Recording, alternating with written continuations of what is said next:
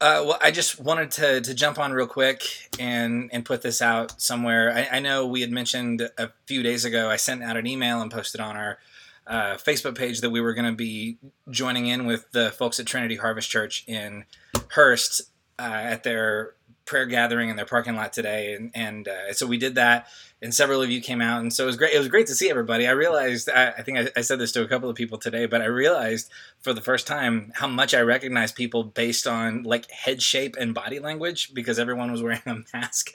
So this was the first time I've had to just like directly identify people on site without like facial features. So that's an interesting thing. Well, the reason I wanted to jump on is I was asked by Pastor Ray Taylor at Trinity Harvest to make a statement and say a prayer towards the beginning of the event. And I did that. And after it was over, I felt like this is something I'd like to share with our folks. It wasn't very long. They gave me 15 minutes, and I think I took up at most 5, which is probably 5 more minutes than someone like me should have at an event like that. It was great to be a part of it, though, and I was so glad to see everybody who was able to make it. And again, I was so honored and humbled to have been invited by Pastor Ray and the folks at Trinity Harvest. So what I wanted to do was read the statement that I wrote for that to share it with the collective church folks. And I'll put this up on the podcast as well, because one of the things that we were asked, there was me and one other, there were several folks who were there, and I was one of 2 white pastors who were part of it. And everybody else who was there was African American.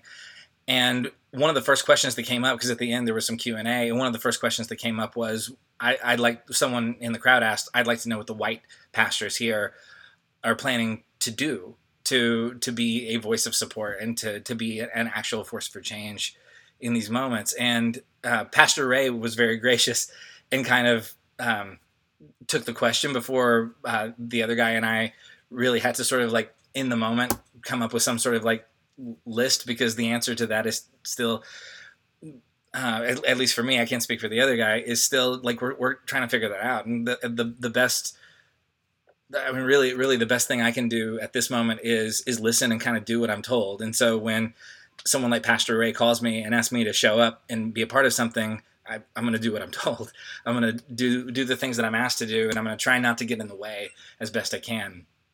So I wanted to, all that to say, in response to the question of what are you going to do, is I wanted the statement that I made today and the prayer that I read to not just be a thing that I did because I was in a space where I was one of the only white people. I wanted this to be something, I wanted this to be a prayer that our church is participating in and praying as well. So this is what I said, and this is the prayer that I prayed. And so I'll just read this exactly as I read it while I was there. So if you want to listen, then that's great.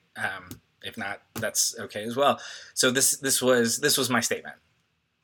The Bible tells us that 600 years before the birth of Jesus, the people of Israel were carried into exile by the Babylonian Empire. Their home city was destroyed, they were stripped of their cultural identity, and they were forced to live out the rest of their days in a city that hated them and treated them violently. They spent their days feeling as though their home and their identities had been taken away from them. And the concept of home is not just about where you live or where you keep your stuff. Home is the place where you feel at peace. Home is where you are most able to be who you were created to be. Home is who you were meant to be. It's your identity in all the best ways. It is a terrible thing to feel as though you are far from home, to feel as though you are in a constant state of danger and grief. In the book of Psalms, one of the Hebrew poets who survived the Babylonian exile writes this. He writes, "By the rivers of Babylon we sat and we wept when we remembered Zion. There on the poplars we hung our harps." In other words, we had these instruments that we used to play when we had songs of joy to sing, but we have no songs of joy, so we hung our instruments on the tree branches.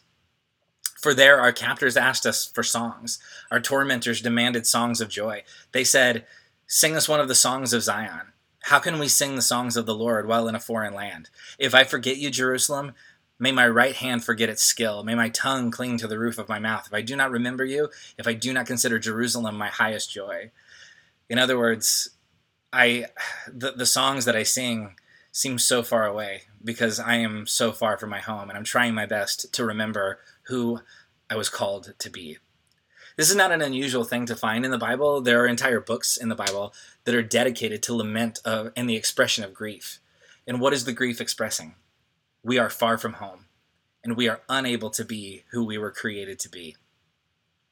When I see videos of black men being murdered by police officers or murdered by vigilantes who the police are more than happy to protect, or when I read stories of Breonna Taylor or Botham Jean who were simply trying to peacefully exist in their own homes when they were murdered by police officers, I am grieved. And this is not merely a miscarriage of justice, although it most definitely is. It is a clear signal that we are all in exile. We are not who we were created to be. And black men and black women are dying because white America has continually refused to acknowledge this. We have forced ourselves and we have forced our neighbors into exile. And the blood of George Floyd and Ahmaud Arbery and Breonna Taylor and Philando Castile and Botham Jean and Michael Brown and Trayvon Martin and Oscar Grant and hundreds of others, their blood is crying out to us from the ground. So let's be honest. How many of us are ready to hang up our harps in the tree branches? In Matthew chapter 4, Jesus tells his followers, "Repent, for the kingdom of heaven is at hand." And we often assume that repent means to feel sorry or to feel guilty or to really try hard not to do that thing anymore. But that's not quite right. In Hebrew, the word repent is the word teshuvah, which literally means return. It literally means go back home. So to repent is to return to our original God-given identities. Repent is language that signals the end of exile. It means to finally become who God created us to be. And this is our invitation, to repent and return to our God-created identity, to relentlessly pursue a world in which life is sacred and no one has to live in fear. When Jesus says the kingdom of heaven is at hand, I believe that's the kind of world he's talking about. I believe when Jesus says the kingdom of God is at hand, he says no one should have to be afraid. No one should have to live in a state of constant fear of violence or harassment just based on the way you look. So, this is my prayer. Dear God, we feel as though we are experiencing a season of exile. In the United States, we have been living in the exile of white supremacy for over 400 years. We built this system, and it is responsible for the slaughter of countless black men and black women. We have empowered politicians and law enforcement officers to steal life from black bodies with no consequences or even a hint of justice. May we finally return home from this exile. May we repent of the sin of white supremacy, the sin of excusing and minimizing the pain and the death of people who were murdered by those whose only job was to serve and to protect.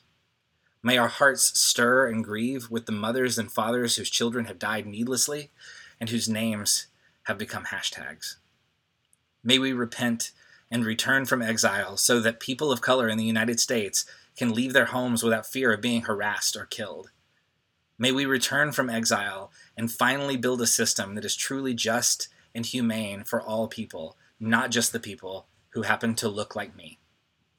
In the name of Jesus, who died at the hands of an unjust empire and refused to stay buried, we pray. Amen.